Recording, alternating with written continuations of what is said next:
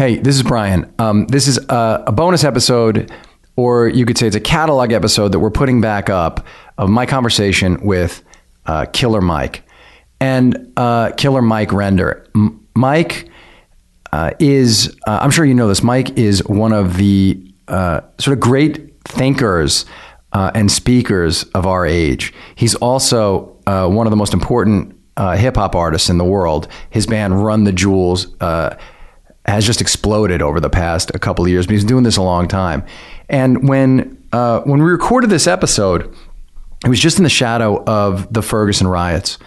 And Mike was just finding himself really in the spotlight as more than a hip-hop artist, but as a community leader and organizer. Since then, he's appeared on many shows. He's been speaking at the best colleges all across the country. He's been really leading a movement. And I saw him last Friday night on Bill Maher's show and was so touched by what he did and moved. He'd been wanting to get on that show for 7 years. He'd been wanting that platform. And I thought he handled it so elegantly and with such wit and such intelligence that I was blown away. And for those of you new to my show, I just feel like this episode is one that you should hear. I get more positive feedback from this episode of The Moment than almost any other. And often it's from people who say, I never heard of Killer Mike. So if you've never heard of Killer Mike, this is your chance to get to know him. And if you have heard of him, I think you have a chance here to get to know him in a way that maybe you haven't before. So here's my conversation with Killer Mike. It took place in New York City in November of 2014. Hope you dig it. Hey, this is The Moment. I'm Brian Koppelman. Thanks for listening. I am sitting here at Stage 48 in New York City with Killer Mike Render. Yep, Michael Render, Killer Mike, Fat Boy, Skunk. They call me a few names where I'm from. And you might know him right now from Run the Jewels, which he is one half of, along with LP. Yep. And Mike, I mean, this has been a long time coming, this conversation. Yeah, 2 years we've been talking. We've been talking online for 2 years after I heard your album, Rap Music. Yeah. Which completely blew my mind. I mean, it's like one album a year, one album every couple of years that really catches me. And that album, I thought was just, first of all, I wanted to ask you this question. To me and to my friends, that album seemed like it was just going to go to the stratosphere. When you finished it, did you think, I've done something really special? Yeah, I did. I'd done great albums before in a pledge series, 1, 2, 3, and I never discount that series because that really is the foundation that the people had the faith to follow me into rap music that came with me, and the people that discovered me, rap music and post, were new converts, but they're as appreciated. But I didn't think it was going to go through the stratosphere. I knew it wasn't going to tank, but I knew what it was going to do. I knew L and I had made a classic. I knew we had made the best album that year, and I knew that this was a foundation in which, if I kept going in that trajectory, I could build a new definition of what Mike was. Because I spent the first half of my career just escaping the shadow of Outkast. And I don't say that to be condescending or mean or bitter or angry. It's just that, man, when you're brought in the game by the biggest rap group in the world, unless you do something that is so significant that it sets you apart, you live in that shadow. And there's nothing wrong with that for some people, but I knew based on my stance and my thoughts about stuff that wasn't going to be enough for me. Did you feel, because within that construct and even those first couple albums afterwards, did you think you couldn't really make this signature statement that you wanted to make? I mean, do you think you were ready to do it before you made that album?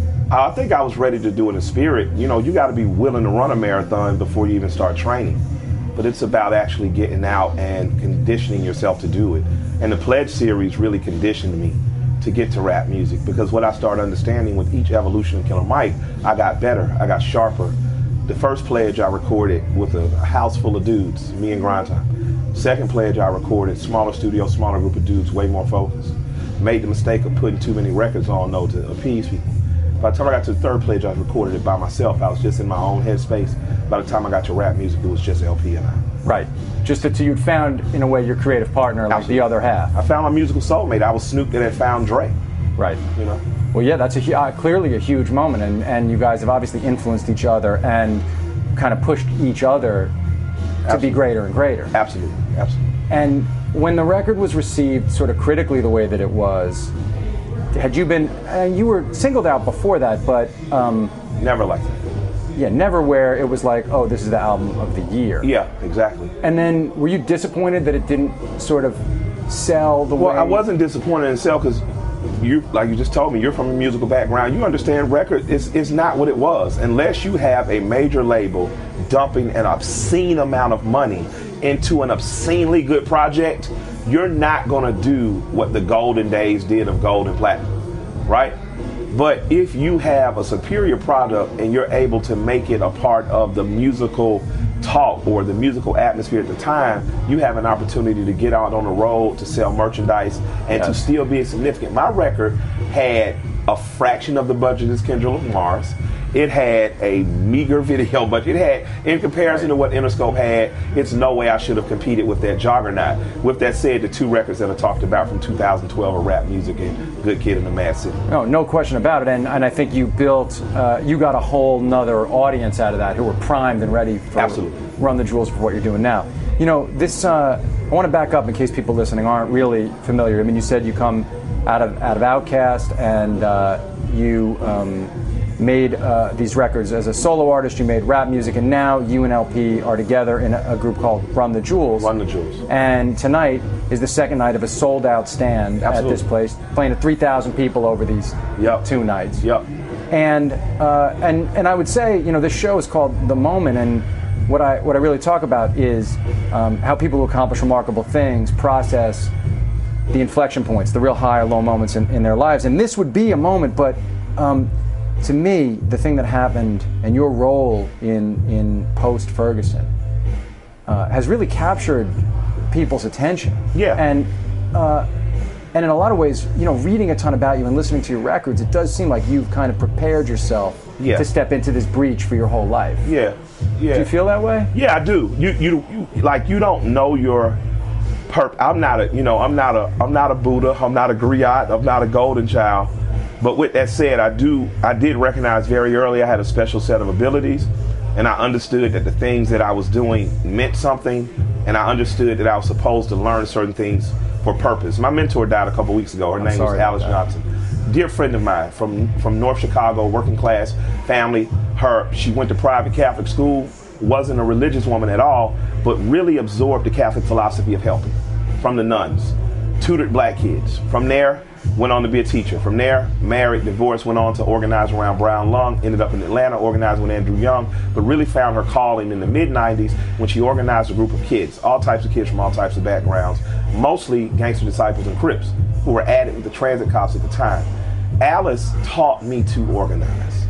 And when I learned how to organize at about 15 years old, I understood that I have a purpose. Now, I knew I was going to be a rapper, still wanted to be a rapper, but I understood that as a human being, I had a different purpose than every other human being that I knew, and I knew I had an incredibly unique skill set that I could use. I didn't know when I'd get an opportunity to use it, and I went into being a rapper, and no one in hip-hop understood the type of person I was. Not the people who were buying records, not the people who were putting records out, and for a while I was very disheartened and afraid that I'm wasting this skill set on an art form that's no longer where the skill set is. Well, yeah, I've wondered about that the whole time I've listened to your music. You know, the dissonance between your intellect, your outward appearance, the genre of music that you live in. A lot going against me. And then also a lot of the biographical stuff of your life, which is, you say on the one hand you learned to be an organizer. Absolutely. On the other hand, you were dealing at that age, right? Absolutely. Or soon thereafter. Yeah, drugs. I mean, because it wasn't like I was Pablo Escobar. I just needed enough money to buy a bullshit car and some shoes. You know? Yes, but I'm saying, how did you reconcile for yourself? Well, at 15, if you said that you had ownership at the time, because a lot of us carry around two different ideas of ourselves. Absolutely. Like the secret we have about our capacity, and then the reality of falling short of that capacity. Absolutely. And so you, at 15, 16, 17, knowing, because people who are smarter than, people who walk around and can thin slice in a moment and know, I'm not saying I'm a genius, but I'm smarter than everyone I met today. Yeah. Which must have been your situation. It was. how do you then kind of reconcile that capacity with the fact that, yeah, you may say I'm not Pablo Escobar, but you knew, and you knew you were doing wrong. I knew I was wrong. And you knew you were like living to your kind of like the lowest level of who you could be. Exactly. What did you tell yourself? Well, I told myself I was wrong. I knew I was wrong. My friends who were on that side told me I was wrong. My friends on the other side was like, but you're still helping people, so it balances out. But what ended up happening is, instead of becoming as successful as I could have become, I did enough to do punk-ass teenager like buy a car, get some shoes, and then I just stopped. And I work a punk regular job, and I continue to organize. So when I talked about it on the verse on Crown, the guilt that I harbored, yes, it comes from that. Like, at some point when I was like 15, 16 years old, I was just like, I'm not standing in a trap. I'm too chubby to run. I don't have the tolerance to be around this ignorance all day. So I just started taking the other 10 kids that were trying to be drug dealers, and I'd have my uncle, Ant-Man, just meet them at the station. And they'd buy half ounces to ounces off him. I'd take my cap, and I just became money. I just got money as connecting people. Right, so then you were just doing it more intelligently, but you were still in it. But what I did was just absolve myself of that guilt until later, until it hit me. So I was able in my mind to reconcile, well, I'm not selling the J's, and I'm still organizing. But the deeper I got into organizing, the more I just relaxed, and eventually it just kind of faded out with cocaine. But I will say, with marijuana, I just never saw a problem with selling marijuana. I still don't have a lot of gripes with people selling marijuana. So by the time I went into college, I was just selling marijuana because my aunt had a boyfriend that sold marijuana by the pound. Guys at the college smoked marijuana. It was easy for me to do, and I looked at it like a harmless foul. And then I ran into a guy from Los Angeles. I got a better grade. I started making more money. So marijuana just became the thing I sold versus cocaine. Well, yeah, I think you and I probably agree about I know we agree about marijuana being legal, and if alcohol is legal, pot should be legal. I would even say it's my semi-educated, it's safer in many ways. But I knew I was wrong. It's not just wrong. I would say it's a level of risk taking. Absolutely. Forgetting the sort of moral component. You were somebody who could have. I hear you talk and I listen to your. I could have messed up my chances of going to college. But you could have. Yeah. But the truth is, and I'm kind of wondering about this. You're someone who could have been anything with your life. Yeah. Right? You could be a professor if you wanted to. I will be next semester, actually. I'll be teaching at Morehouse.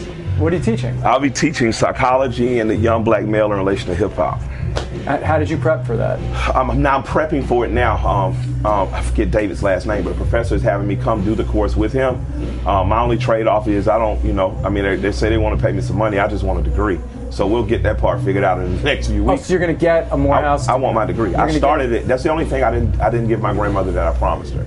I promised her that I'd go to Morehouse and I'd graduate, and I dropped out to do music. And that just disappointed her, Not even in a way that she didn't like or was proud of the fact I brought a Grammy home. It's just that it means something for a poor kid from Atlanta to scholarship in the Morehouse. Yes. It means it's essentially like a poor kid from Boston scholarshiping in the Harvard. Of course it is. It's incredible. I took that very seriously to the point where that's one of the life goals that I have to manifest before I get out of here. So do you keep a sense of that? Do you like kind of know the things you want to accomplish? Do you keep like? I have to. Yeah. You keep life goals and. I have to. Because if you don't set a goal, you'll just get caught running around in that same circle. And that's really what was the deplorable part about drugs to me. I found so many beautifully smart young men when I was running around in the streets. They could have been anything. They were in this enterprise because it was a cash enterprise, but they never had the foresight to get an exit plan. And I saw so many lives wasted that I just was determined that I couldn't be one of those, So what was your grandmother? Now you were, let's just go back up a little bit. Your dad was a police officer. Yeah, my dad was a cop. And why were you raised by your grandparents? I was raised by my mom's parents, because my dad and mom were young. My mom was 16, my dad was 19 when I was born. And did you live near them? Nah, they both lived in Decatur. They lived in the suburbs. And I'm glad I didn't. Like, I love my parents, but, they were young, man. Like, right. They didn't really need the responsibility of a child. My grandma was 44, my grandpa was 54. That's where I needed to be. Right, they were ready. They were ready. They were ready to pass on life lessons. They were ready to give me goals to accomplish. They had it figured out, and I'm glad I was with people who had it figured out. Because with my intelligence, being raised by two people who didn't have it figured out would have only went bad. Like, you know, my mom caught me reading Playboy, and because I was reading, she didn't stop me. You know, right. Your grandmother. My mom. Oh, your mom. My mom. Like, but my thing is, if I had lived with her all the time, like, how much, you know, discretion would have really been, you know what I mean? Yeah, sure. Like, I went to like, El and I are the same age, he couldn't go to the Fresh Fest. His mom wouldn't let him. Right. My mom dropped me off at the corner of the Omni, said, go in there, and if you're not back when I pull up, I'll kill you. I was 10 years old. That's crazy. By yourself? Me and my cousin. Were you big? I mean, I was a chubby 10, but what, I had to stand on a chair to see. A chubby 10. A chubby 10, that could be a Blowfly album. But that's that does sound like a Blowfly album. Right? Oh, yeah, I know, you didn't expect the Blowfly reference. I did not. I know. Well, like you, I lived a lot of different lives before getting here. And, you know, I have some years on you. But, so your grandparents raised you. Did school come easily at first? Yes, it was really easy. What were you interested in at school? Just being smart. Because I realized me and smart was a great equalizer. Did the teachers know you were smart? Yeah. They also knew I was bad as hell, and that was the problem. Like, my wife asked my grandmother one time, what was Mike like as a child? And she said he was bad as hell, baby. And then she said, I'm sorry. I shouldn't say that. How were you bad? She's even told my wife, she told me in front of my wife, I'm sorry I beat you so much. I just didn't know any better. You were so bad. Now, you love your grandmother, even though she hit you. Yeah. And so, I mean, how did you feel about this whole Adrian Peterson? While we're here, how did I feel about Adrian Peterson? Yeah, I mean, because so many people I know said culturally, you don't understand. To me, you do not understand. You don't. My grandmother had a grand saying, and I'm not, like, eventually spanking your children is going to be phased out in this country in some capacity. Like, how many times have I hit the girls? Once, twice? Maybe twice with the girls. In their life, in their entire life, the girls are probably getting popped. That's not a spanking, that's a pop. But my grandmother would tell me, I'm going to beat you like this so the police don't have to. Right. I swear to God, that was her weekly message to me, and I got hit with everything. And you feel she had to? She had to. And I'm not saying Adrian Peterson has to. I'm trying to say I understand the culture that helped him become successful, that he's now imparting on his children, that I think is eventually going to phase out. Right. But this is the truth in African American culture, especially with boys. You know that on the other side of self-discipline or lack of, death is there. If you don't, my father taught me there's no disrespectful way to say yes sir and no sir. And in addressing an authority figure or the police, you will always say yes sir and no sir. You will always say yes sir and no sir to me. And that was it. I understood it from there. And all it took was a time or two when the police rolled up, me saying yes sir and no sir, and the dynamic of the conversation changing before my friends who we were just running around doing pump together, when the cops rolled up, they just point at me to talk. Right. Because they knew that I had already learned to communicate with authority. You had the best shot to actually get everybody out alive. Exactly. And those are really the stakes for you. Those are the stakes. Cops rolled up on us singing to police. And when we were, like, I guess I had to be 15 or 16 because I was just running around, you know, kissing the neck of my oldest son's mom at the time. We were singing to police and we didn't see a cruiser pass by. Cruiser passed by and stopped and got out. And just went in on me. I mean, just went in. In my heart, I wanted to spaz out because I was embarrassed in front of these girls I liked. They were punking me out in front of my friends, but I heard my father's voice. You are to respect authority. You are to survive this encounter. I heard my grandmother saying, I'm hitting you like this so the police don't have to. So I understood violence will occur on me. And I bit my tongue. And they still laugh about it to this day, but I'm alive. Your friends laugh about it to this day. The girls laugh about it to this day. Right, but you had learned to suck it up. To suck it up. To suck it up. And then in your art, you're able to tell them to go themselves. I am. And you can, and do you think it fueled, do you think it, that sense of rage that you had to bury fueled the desire to express yourself in the way you did? I think rage, because you don't, I would say your music to me is equal parts, or certainly as much like empathy, love, and rage. Yeah, and the rage comes out of empathy and love. My rage comes less about my personal experience, because most of the time when I've been engaged with policemen, I got caught slipping. or I was doing something stupid. So I just take the L. But my rage comes from seeing it done to others. That's because I know they don't have the capacity to fight it. They don't have the capacity through intellect or experience. They don't have the capacity through knowing what the power buttons are. They don't have they don't have the tools within their means to combat it.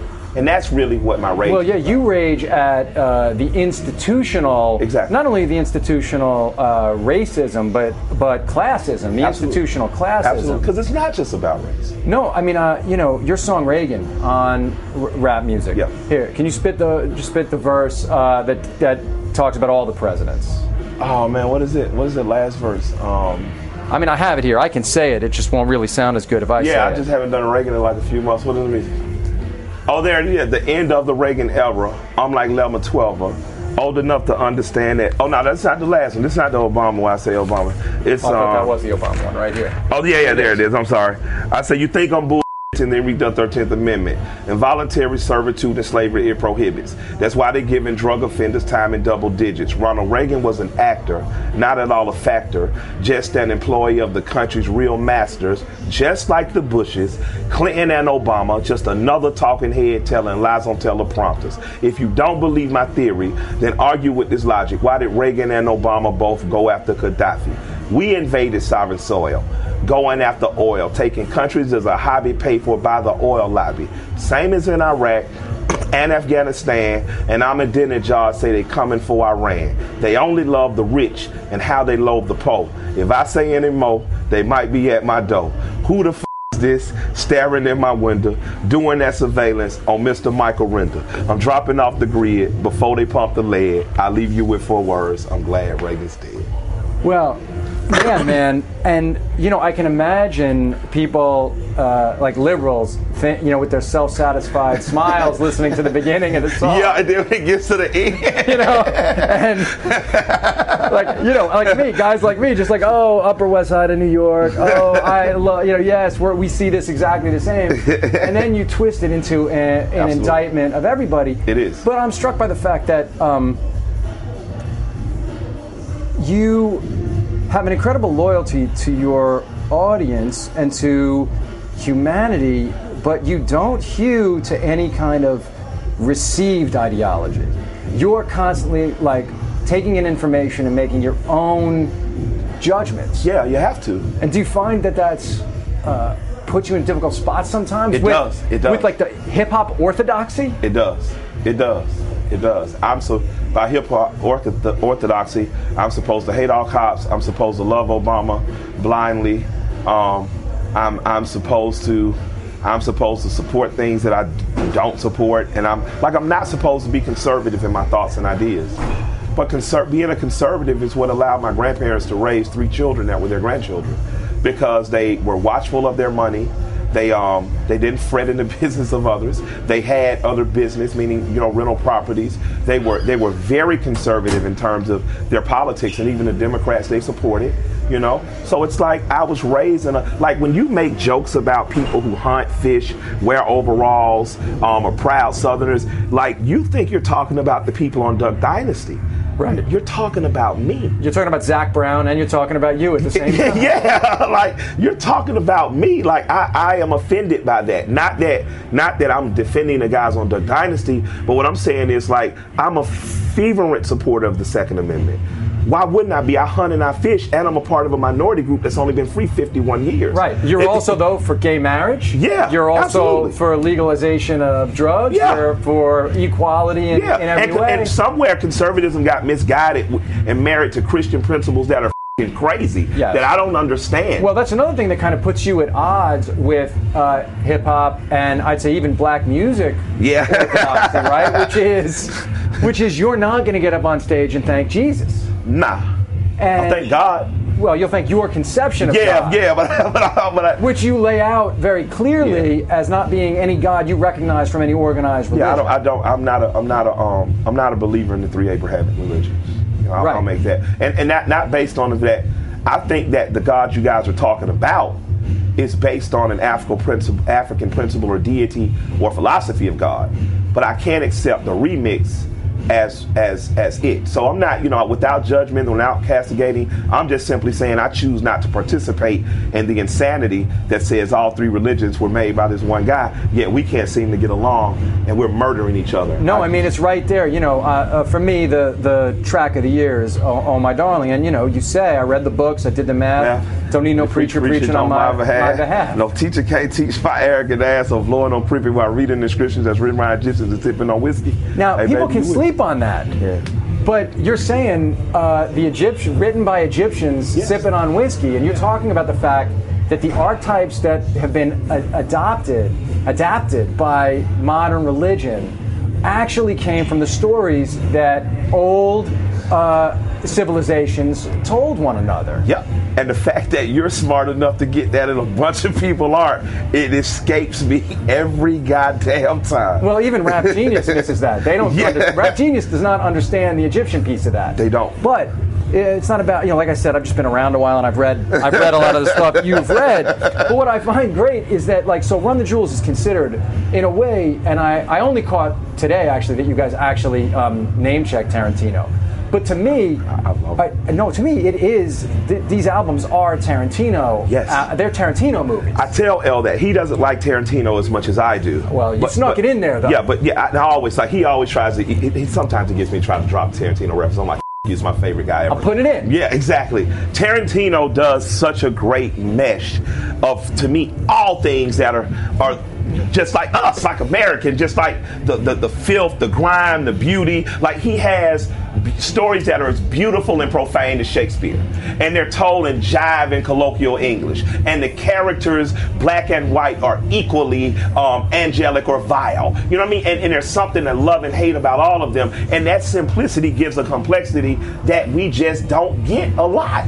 Well, right, and in your album, in these Run the Jewels albums, you are, and it's interesting, people will listen to it. You could listen on a surface level to these records as almost, they're about, heists and getting what's yours, but right underneath it, right there, is an indictment, right there in that song, which is the most hardcore song. I mean, that verse we just said starts with your partner saying, I rap and then you take it off with I rap. But where it goes is to a place where you're kind of saying, listen, if you come with me on this journey, I'm going to explode these myths. Exactly. And I'm going to explode these myths, and I don't have all the answers. We're going to try to figure out the answers together as a community. Exactly. But the community you end up talking to as a result of that, you guys were kind enough to hook me up. I had the VIP upstairs seats last night. I'm looking out, and the audience was not a typical rap show audience. No. I mean, you came out and you made a joke about it. You said, is Brooklyn in the house? And then you said, the Brooklyn in this house, sadly, I know, is the Williamsburg plaid wearing. You practically said, that's where my wife and I live. I was like, I'm half of the year I'm in Brooklyn. Right. Shots out to my hipster neighbors because that's who they are. But I mean, it's a weird thing to me that, yes, you are recognized by the African American community, but you are loved by this kind of alternative, almost like the Portlandia audience is who I looked, and I was really encouraged to see it almost was like demographically accurate to New York, because it seemed like there was 20% of the audience was African American. It wasn't entirely a white audience, but it was a lot of kids you could picture going to art house movies. Listening to a lot of music from the Northwest, a lot of EDM, and really kind of going on this ride with you. So, and then, Ferguson happens, which is what I really want to talk about. Let me say, I thought that my job was to tell the story of being an African American man to African American men. I thought that was the job. And I used to say to my wife, man, the audiences are all white, though. It's the weirdest thing. And I'm as loved in the black community, but for totally different reasons. They like the music, but they love me as, and dare I say, a leader. Right. In a much different way. And then I realized maybe a few weeks ago that I'm right in front of the people I'm supposed to be in front of, because what I'm doing is I'm an ambassador.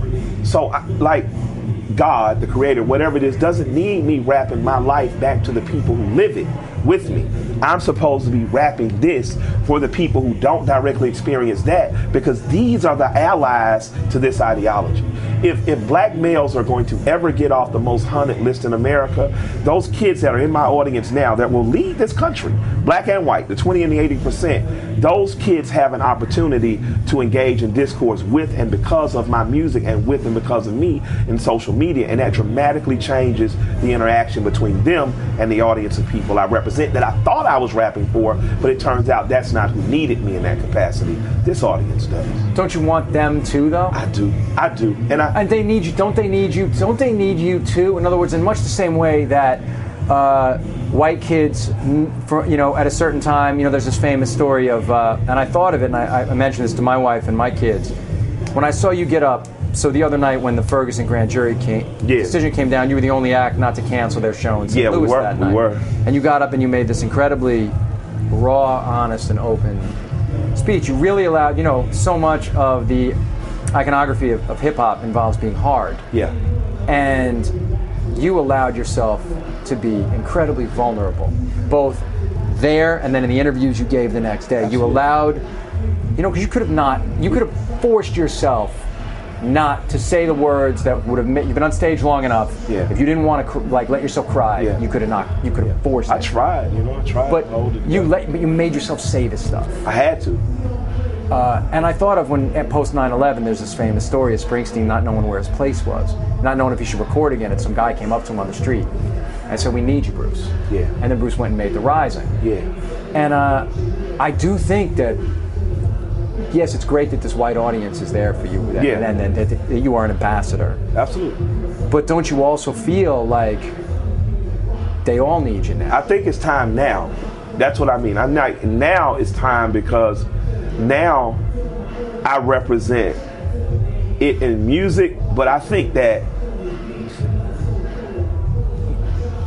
what I've gotten from the black side of rap in the last 2 weeks is we needed a pop. Thank you for being here.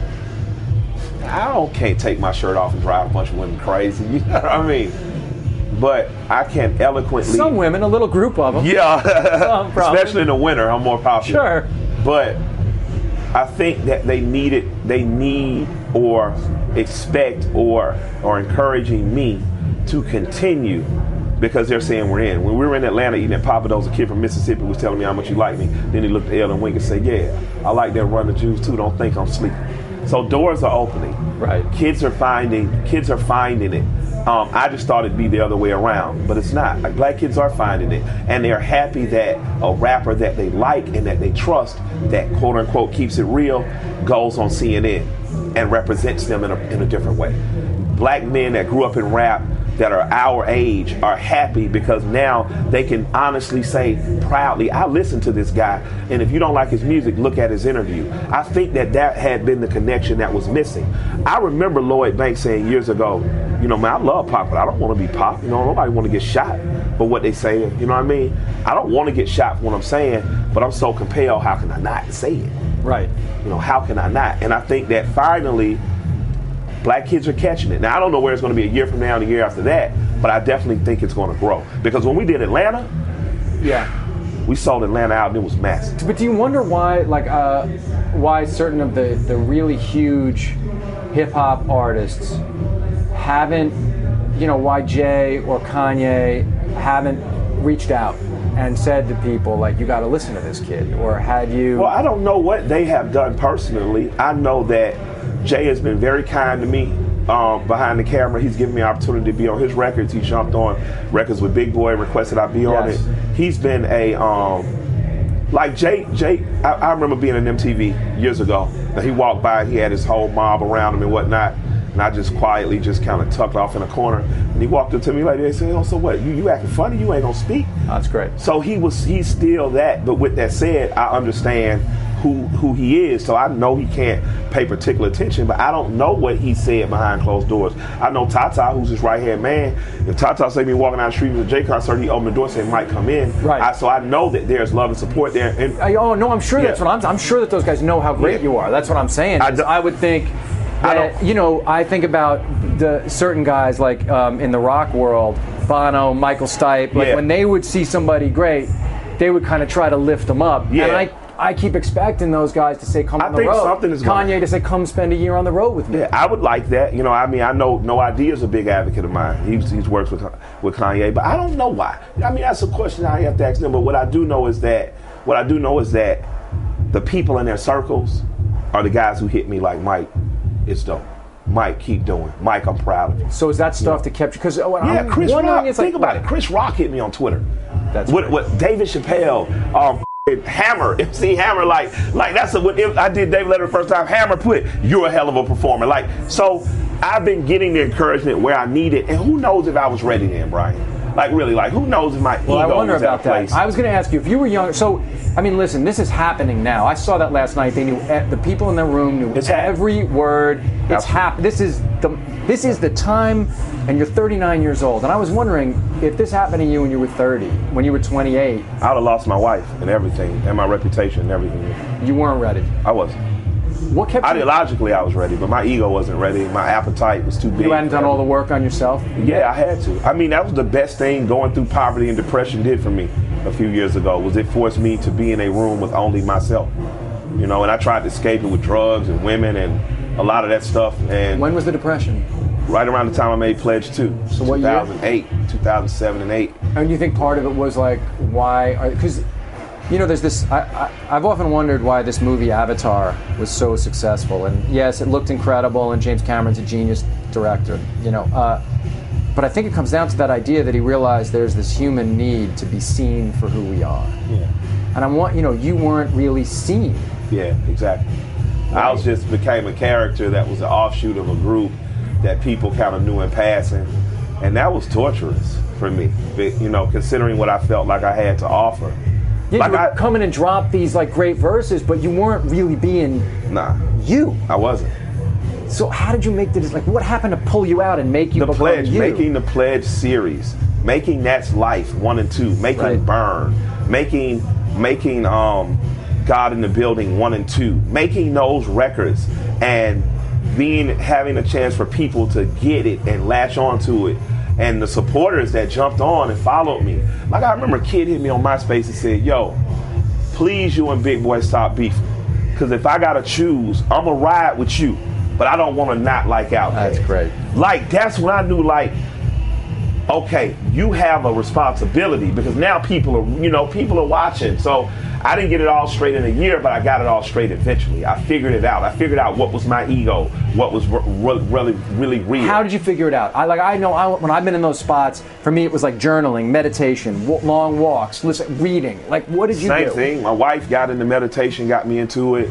You meditate now? I'm going to, yeah, hell yeah. I try to do mine in the shower. I can't, she has the ability to sit and just turn on the music, sit in the middle for a minute. I can't do that. I need water. I need the ability to close off electronics. And I just sit there and I close my eyes and I visualize and I think. I give thanks for. I accept and receive good energy. You know what I mean? It took me getting off alcohol, smoking herb, you know, not in excess, but enough to just get, my mind is always moving so much that I needed to just calm. It took me, Dick Gregory gave her and me the strongest advice ever. She said, what advice can you give us for our marriage? Because you and your wife have been together so long. He said, hold hands and look at a tree together. Am I lying? Awesome. We do that at least once weekly. Right. We just go out on our deck, sit quietly, hold hands, and just look. And I tell my wife all the time, you're a witch. Right. And you had a sense that you had to bust yourself out of it. I had to. You knew. Did you lose the faith that you were had this? I don't want to say destiny, but that you had this huge thing to give people, and then it was your obligation, let's say, to finally do it. Absolutely. Were you able to keep that front and center in the dark days? Yeah, but every time I did, I got it on so bad. It was hard, but that's what happened. That's the price of leadership, quote unquote. Like, when you hear about Dr. King or Malcolm and you hear about these people as champions, you don't hear about them getting on. Like, I tell people all the time, the civil rights movement didn't start in Atlanta for a reason. They were troublemakers. They sit their ass to Alabama. Get out of here with that bull. You know what I mean? I had to understand that in a sense, what I was bringing to rap at the time I brought it to rap, people didn't want to hear that. People didn't want to know about it. People didn't want to approach it. People didn't want to deal with it. It's funny because I hear echoes. Now, I'm, like I said, I'm older. I'm not a rap, I listen to a ton of music, but I am not like a rap fanatic. Yeah. There's always records, but throughout time, there have always been these really important records to me. And I hear in your music, and I always have, like these echoes of KRS-One. Yeah. And of Public Enemy. Absolutely. And I hear echoes of Hank Shocklee in what LP does for you. And but somehow their music always had Public Enemy, undercutting Chuck's. First of all, Chuck, who's a brilliant person and changed hip hop and was incredibly important. Yeah. Not a lot of humor in what Chuck did. And he rarely took kind of like a contrary position, right? Yeah. It was like, because he had to at that time. Absolutely. He had to stake out. That was the time they were fighting apartheid. Right. He had to stake a very clear line in what it was that he was doing. Absolutely. But then you, from the beginning, when it was your own thing, were presenting a nuanced picture. Yeah. Did you ever think about compromising that? Every time I tried, it didn't work. Adidas was a compromise. I hated that record. Didn't want to drop that record. What does that stand for again? All Day I Dream About Sex. I never liked. Not that it's not a good record. And it was kind of a hit. Yeah, but I didn't like the record. You know what I mean? I didn't. So how did it make you feel? Like a prostitute. It did. Yes. See, people always wonder about that. Like and it is true, right? When you're not working on, because why? I have this gift, and I'm selling it out. Yeah, I know. And it was literally for a check. Right. You did it for the check. I did it for the check. And you knew I'm doing it for the check. Yeah. And with that, I had babies. I had to take care of my family, but I never wanted to do anything for the check again. I never wanted it. I didn't like the way it felt afterward. That's fascinating. Yeah. Man. I didn't like the way it felt. And I'm glad I felt it so early that when that feeling happens now, I don't accept it. Like I don't like if it's just something that comes. I know I don't believe it comes from it. Like I'm not. You mean the wrong kind of opportunity? Yeah. Like no, just no. So let's go back to you driving into Ferguson because I do want to, as hard as this is for you to talk about. So this grand jury verdict comes out. Yeah, and, we're on the bus. What's going through your head? I already knew when Eric Holder said he was going to resign. I was like, this ain't gonna go well. No attorney general resigns in the middle of a federal investigation this big. So you mean you felt his resignation was a signal also that the civil rights case wasn't going to go forward? The federal civil rights case wasn't going to go forward either? Yeah, I don't know if it's going to go forward, but I don't have confidence it is. Right. I'm still holding. I'd like to be proved wrong. Right. So I desperately like to be proved wrong. So you took Holder's resignation as a sign, I can't move this thing the way that I want to move it. Yeah, this ain't going to go right. It ain't gonna so you were prepared. Yeah.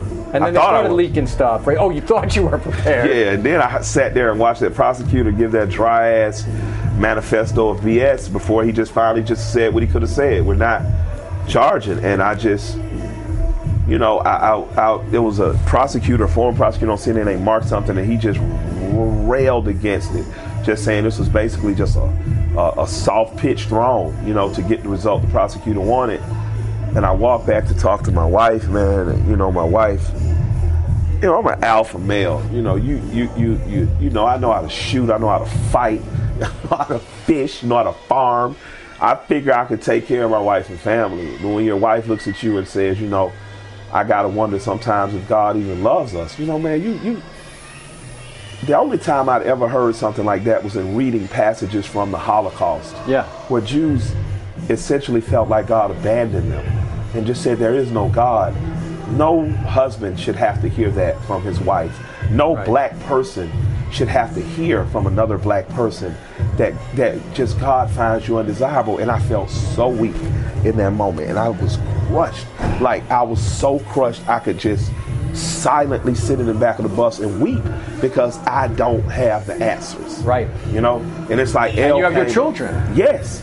My 7-year-old called me and said, Daddy, and I woke up to a voicemail the next day that said, Daddy, I want to know why they killed Michael Brown and everyone is so angry and violence is happening. And I'm just like I have friends who never are going to have this conversation with their 7-year-old. Right. And the fact that my grandparents had to have it with me, and I'm now having to have it with my children, and they may have to have it with their children if I don't get my together and my generation doesn't get our together, then it's just an endless cycle. And it does make you question, does God hate us? Like, and even though I know that's not logical. Well, even if you take God out of it, is this country built in a way that's inexorably that's determined to? Has it been predetermined that this can never become a synthesis of people? That it can never become a united place?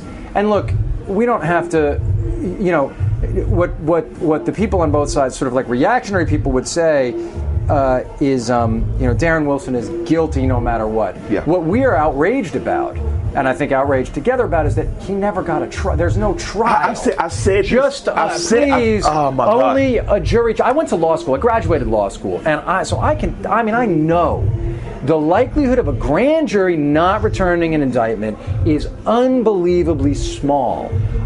These are supposed to be. Now people say, well, not when it's police officers. Look, you grew up with a father who was a police officer. All that people are saying. So I'm with you 100%. Right? There's like, if this were following a jury trial where we watched 6 people testify. He went for his gun. The officer had reason to expect that he went for his gun. We may not like it. We may not like that he stopped Michael Brown. There are a whole bunch of stuff we may not like. No one's saying Michael Brown was perfect. By the way, he shouldn't have pushed that guy in the cigar store, right? But there's no trial. So I know that I've maintained since the beginning. I said on Brooke Baldwin when I was on CNN. Now I have to be back on her show tomorrow, and I want to see it again. My contempt for this case does not come from perceived racism. My contempt for this case doesn't come from any of those polarizing reasons that people are saying. My contempt for this case comes from an American child was denied due process. That's right. And if you don't approach the case from there, you set yourself up to have these silly public debates and arguments, when my argument is a simple constitutional one. As an American, born on American soil, whether I came here as enslaved and toiled my people, whether we immigrated through Ellis Island, whether you came on the first ships on the Mayflower, as Americans we are promised this republic is supposed to be the shining beacon of the world in terms of individual human rights. And if you deny us that, then it's not safe for any of us anymore. Yeah, I just watched that, and the second that guy started talking, it was just obvious that he was as crooked as that DA in LA Confidential. Absolutely. Absolutely. And you're like, right? It's so different. Go watch LA Confidential. Absolutely. That guy is bought and paid for by somebody. Now, listen, we all have our stories, and he has his story of his father being murdered. A tragedy. Absolutely. But a guy who knows that, go get therapy for yourself. Yep. Take yourself out of that job. That's why people recuse themselves. Yep. But I want to get back to this emotional place, because you said something to me last night. I heard you say in an interview, but I came here last night with my son. Yes, Sam. Sammy, who's an 18-year-old. And so he's 18, he's at college. When he's home, he's out very late at night in New York City. And he might come in at 5 in the morning. Now, as you know, he goes to an excellent school. He's wears really good clothes. He's white as could be. Seems like a great kid. He's a great kid and works really hard. But I still worry about a taxi cab coming up on the thing to kill. When he's out till 5 in the morning, I am not asleep until he is in his bed. Absolutely. And you said for you, it's magnified in a way I could never understand. Yeah, because I have to worry about a drunk driver. I have to worry about a crazy taxi.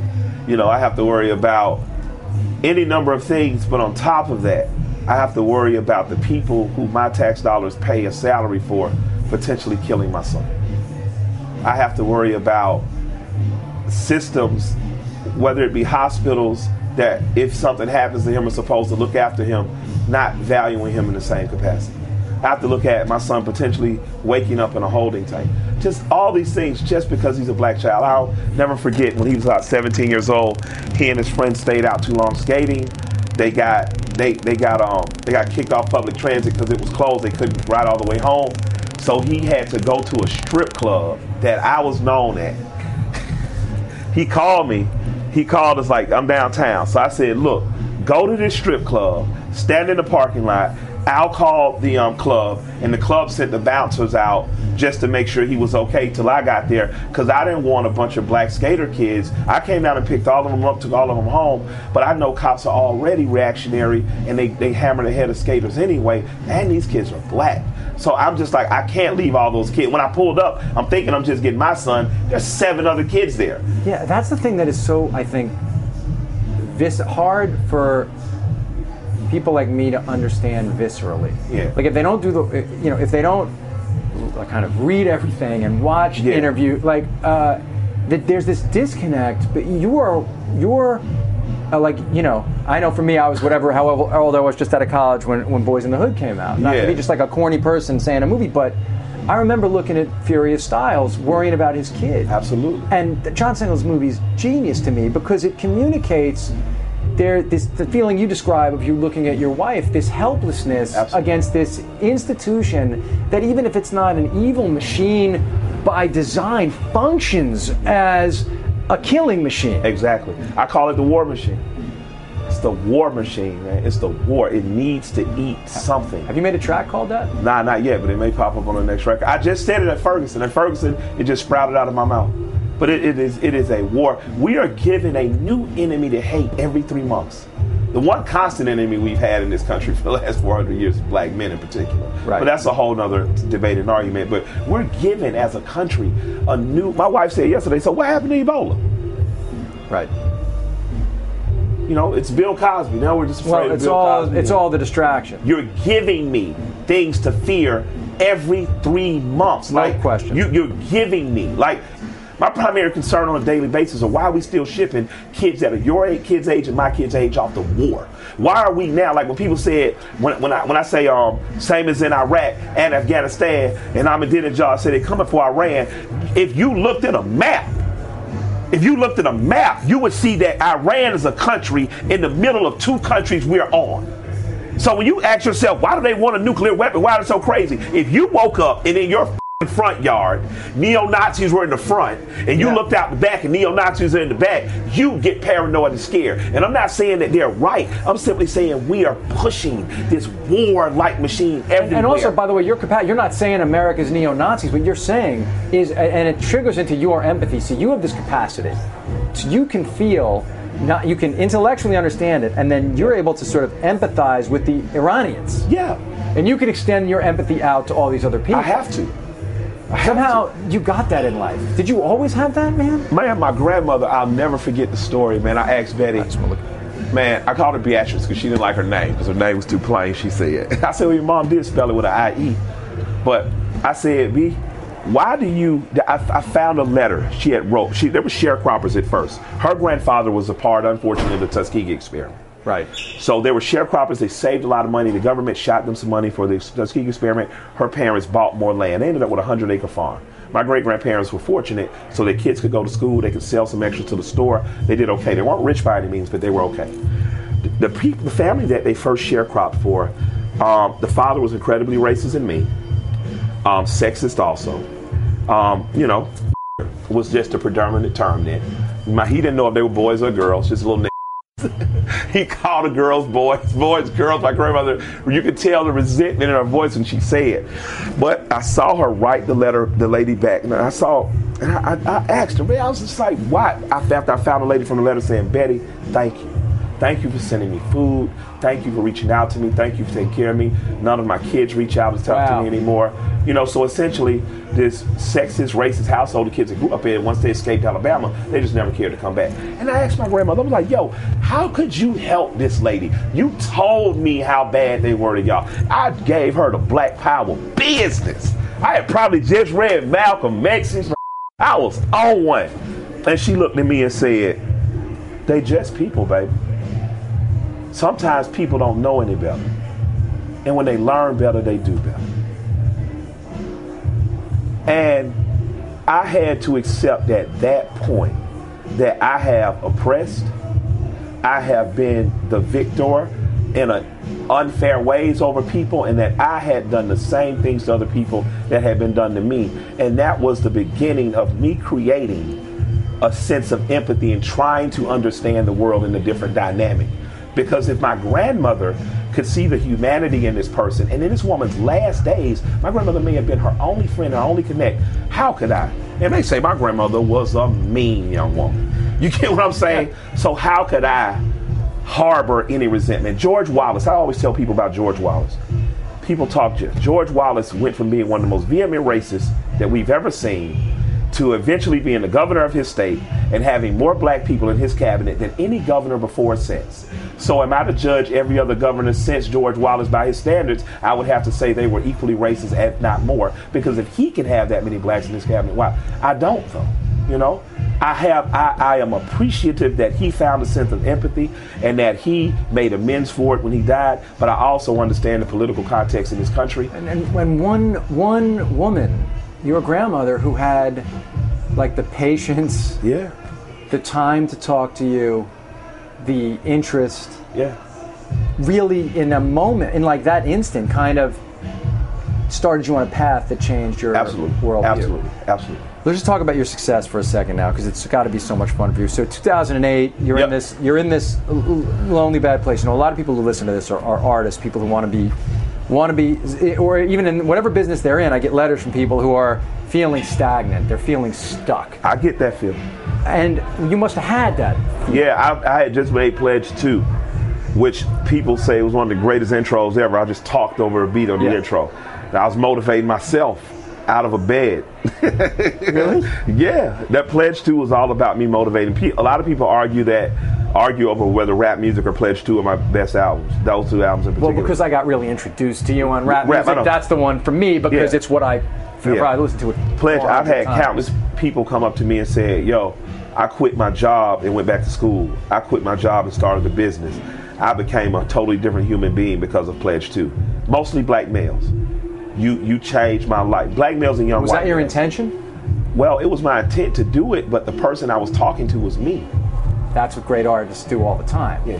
It's an unintended positive consequence that these other people understood you. Yeah. So is that when you finally, Pledge 2 is when you started feeling understood? Yeah. So what does this feel like now? Like, now? What does it feel like to you? You walk out on stage like you did last night. You're going to in a little while tonight. Yeah. And see these people who are looking at you like you have all these answers, like you figured it out. I mean, do you know what I mean? Yeah. Do you feel like you figured it out? Nah, I feel like I finally got the club I wanted to be a part of. Right. I've never joined a fraternity or a club because I've always felt like they were too homogenous. They were too just that one thing, just that one train of thought. There's no challenge. There's no real relationship. There's no give and take and learning. And these kids I give and take and I learn from. You know, these kids help me grow. They help me understand the world from a different perspective. So when I step out on stage, I feel like I'm essentially with my family. And it's one of the greatest feelings in the world, honestly, because that's what, as an artist, I just want to be connected to an audience in that way. And how did you meet your partner, LP? Because you guys, LP made this incredible album called Cancer for Cure. For Cure, and he is. I have to give a shout out to a podcast and radio show called Sound Opinions, because that's how Sound Opinions is how NPR, I found. That's how I found you guys, right? Yeah. That's how I found your music. They were just going on and on about both of those records. We and just did Sound Opinions. Oh, you did? Yeah, we just did. I got to go listen. But I disagree with them about a lot of stuff. Yeah. But like the way that they played like two tracks, one from Cancer, one from your record, and I was like, well, this is the thing. But how did you guys come together and then decide to form Run the Jewels? And then do you think this is the vehicle you're going to use from now on, or are you going to continue to? It's a big question. Solo albums too. Jason DeMarco, who's a mutual friend of ours, who's a vice president over at Adult Swim. Jason came to me after Pledge 3 and said, Mike, we don't have a big budget, it's a meager budget, but if you want to do it, I'll get the money. I want you to make an album. And I was like, yeah, okay, well, I need some money. Right. What kind of album we looking at? I want you to make the album you always wanted to make. Wow. And I was like, what you mean, Jason? He said, I want you to say everything you ever wanted to say. And I said, everything? He said, everything. And when he said that, I was in. So the plan was to go in with a few different producers and make my version of America's Most Wanted. Right. You know? Yes. By the way, another one of my favorite. Me too. Me too. That album blew my mind. Have you met him? Cube. I opened for Cube 2 years ago in Atlanta. Great. He doesn't let people open for him. I was honored. And we, like, that's why, like, I'll send you the Pledge series. You're going to enjoy it. Cube is on a record called Pressure with me. He's been on a record called Glad They Were.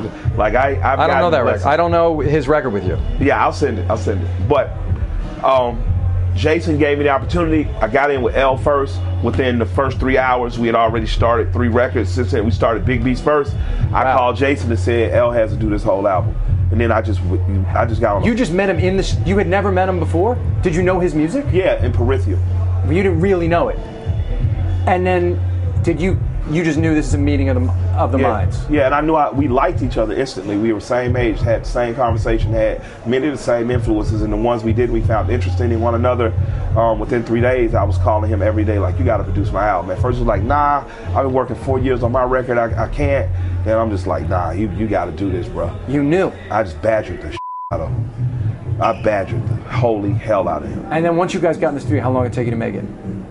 I think we recorded over a 6 or 7 month process, but that's because we were going back and forth. He was working on his, but honestly, like, it took us the culmination of weeks, 5 to 6 weeks. And when you work with a producer, or specifically with him, does he critique your lyrics? Does he ask you questions about what you're talking about? Elle and I, we do. He's a great lyricist. I mean, does he write? Yeah, and we trust each other. So, like, I don't write. I kind of walk around and hold a joint and mumble to myself.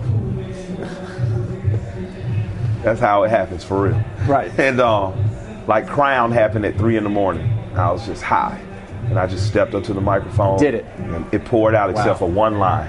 And then months later, I sat in the studio trying to come up with that one line for like 4 or 5 hours. And Shayna looked at me and said, figure out a way to put your grandma's favorite song in there, which is Lay Your Burden Down. Yes, that's the most important thing in the whole song. And that's how we got to that.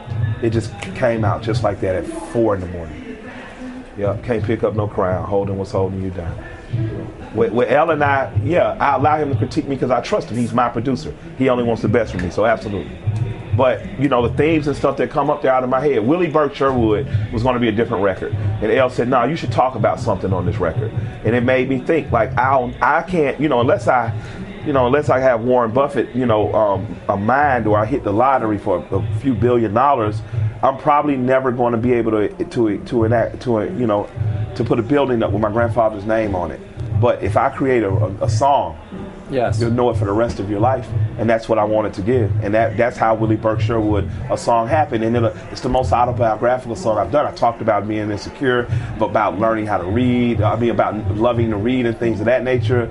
It meant a lot more to men and people than I thought it would, because it just meant a lot to me. It was just paying tribute to my grandfather. Man, I know you have to get ready to do your show, so we have to end this soon, but I just have a couple more things. That's fine. Because what I like it's to rare read. it's just rare that an artist has, as much, like, the thing is your records are equally heart and brain. So, what are you reading these days? Like Ben Carson's book I just finished, and what was this new one? American. He names all his books some quirky ass representation of America, but his latest book is the one I was reading. Just because I feel like he gets an unfair shake of the black community because he's a conservative. Right. He's critical of Obama.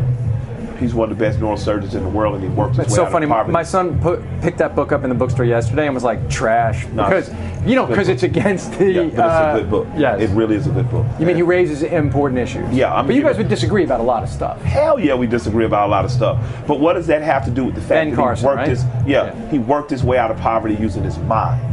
Right. You get what I'm saying? Like that. I don't care what you disagree with. Listen, this is really important because you could be standing out here on a certain pole and having a certain position that would be way easier for you to defend out in the world, man. Like you're owning, not forget that you're saying like the guns and the rest of it, but like you're saying you're reading Ben Carson. Yeah. I mean, you are a leader of what people would think of as such an Afrocentric, liberal, I'm a pan-Africanist. You are full on.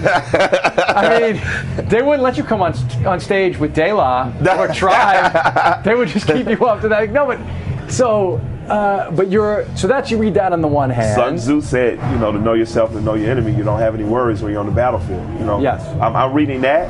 I love Iceberg Slim. I just ordered the entire Robert Beck collection because I don't think there's better Pulp Fiction written. Incredible. Because he wrote with the description and the depth of Shakespeare, and he wrote it from a street perspective. I just think he's the kid caboodles. You know, So you still read a lot all the time, saying? I try to. On the bus? On the bus, yeah. Pick up books, pick up magazines. I don't can't stop reading as much as if it's sitting there, I'm gonna pick it up. Like I'm reading Jude Angeletti's book, Rude Jude, from Sears, just an amalgamation of crazy bull industry stories. Right. I'm reading that, like that's pretty cool just to pick up in the morning. But Carson's book, I wanted to investigate deeper the mind of Ben Carson and Clarence Thomas. Clarence Thomas was most affected by the philosophy of Malcolm X, which really helps me understand a lot of his decisions. And I'm not saying he's a Malcolm, but when I see his rejection of say welfare, right? If you don't know Malcolm or the Nation of Islam philosophy, you don't understand that they reject that totally because they believe to accept anything from the state is to be beholden to the state. Right. So it doesn't make me say, oh, okay, you're right, but it makes me understand your psychology. Well, you can understand I mean, that's a longer thing. Like I read a lot about the Supreme Court. We can trade books in this area because he's. I'm not saying he's not bad crazy. That's all. But with that said, he's from one of the poorest neighborhoods and where my wife is from. My question becomes, how do men like this convince themselves they're worthy enough to make it out? And how do you click that button off that somehow says I have to comply to this other group of thinking that denies who I really am? So I'm going to figure out how to click the button eventually. But what I need is for young black boys to understand that if you persevere and if you value your mind in the same way that you value or that people tell you to value Lothario or athletics, this is possible for you, but to the transverse. You could be Thurgood Marshall. You could be what Magic Johnson has become, what Jamal Mashburn has become. You could be what any leader of black business people have become. But you're going to have an iron will steel determination. Like these conservatives that you've been taught to hate, that you don't like for whatever reason, you have to develop that mental aptitude, that toughness, that daring, the audacity to do it, or you're going to remain in the complainer's box. Yes. 100%. Do you know this book? Because you bring up, I've heard you in a couple of these interviews bring up the Holocaust and what they went through. Do you know this book by a guy named Viktor Frankl called Man's Search for Meaning? I haven't read it. You'll love it. It's a guy, Viktor Frankl. Everyone out there, please read Guns, Germs, and Steel. Oh, that's an incredible, Jared Diamond. That's an essential book. Yeah, please read that, everyone. Well, that and the one after that, too. The other book about how societies just take all their resources. Yeah, that one I haven't read. Eliminate them. But if you haven't read Guns, Germs, and Steel, please read that. Great books. But Man's Search for Meaning is this guy in the Holocaust and, every kind of bad thing you can imagine at the camps. Yeah. And how what he realized is, I have the power inside to change the meaning of these events.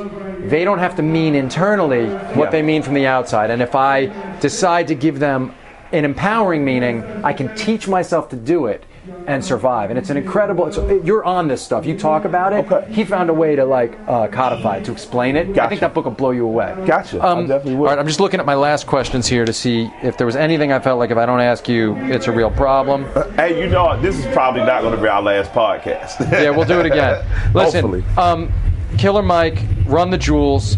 I think I did ask you everything I wrote down. Thank you so much for doing this, man. Have a great show tonight. And thanks for your heart and your brain and for everything that you're doing and just for making great music. Thank you for bringing Sammy out. Thank you for coming out. And rap needs advocates. But bigger than rap needing advocates,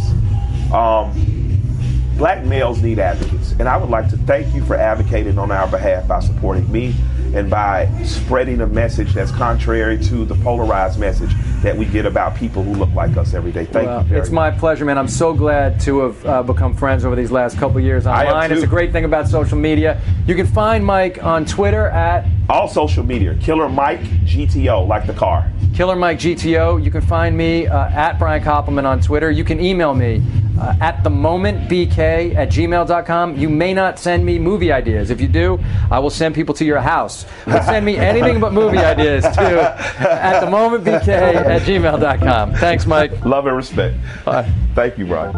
Thank you for listening to Grantland. To hear more Grantland shows in your earballs, subscribe to Grantland Sports and Grantland Pop Culture on iTunes.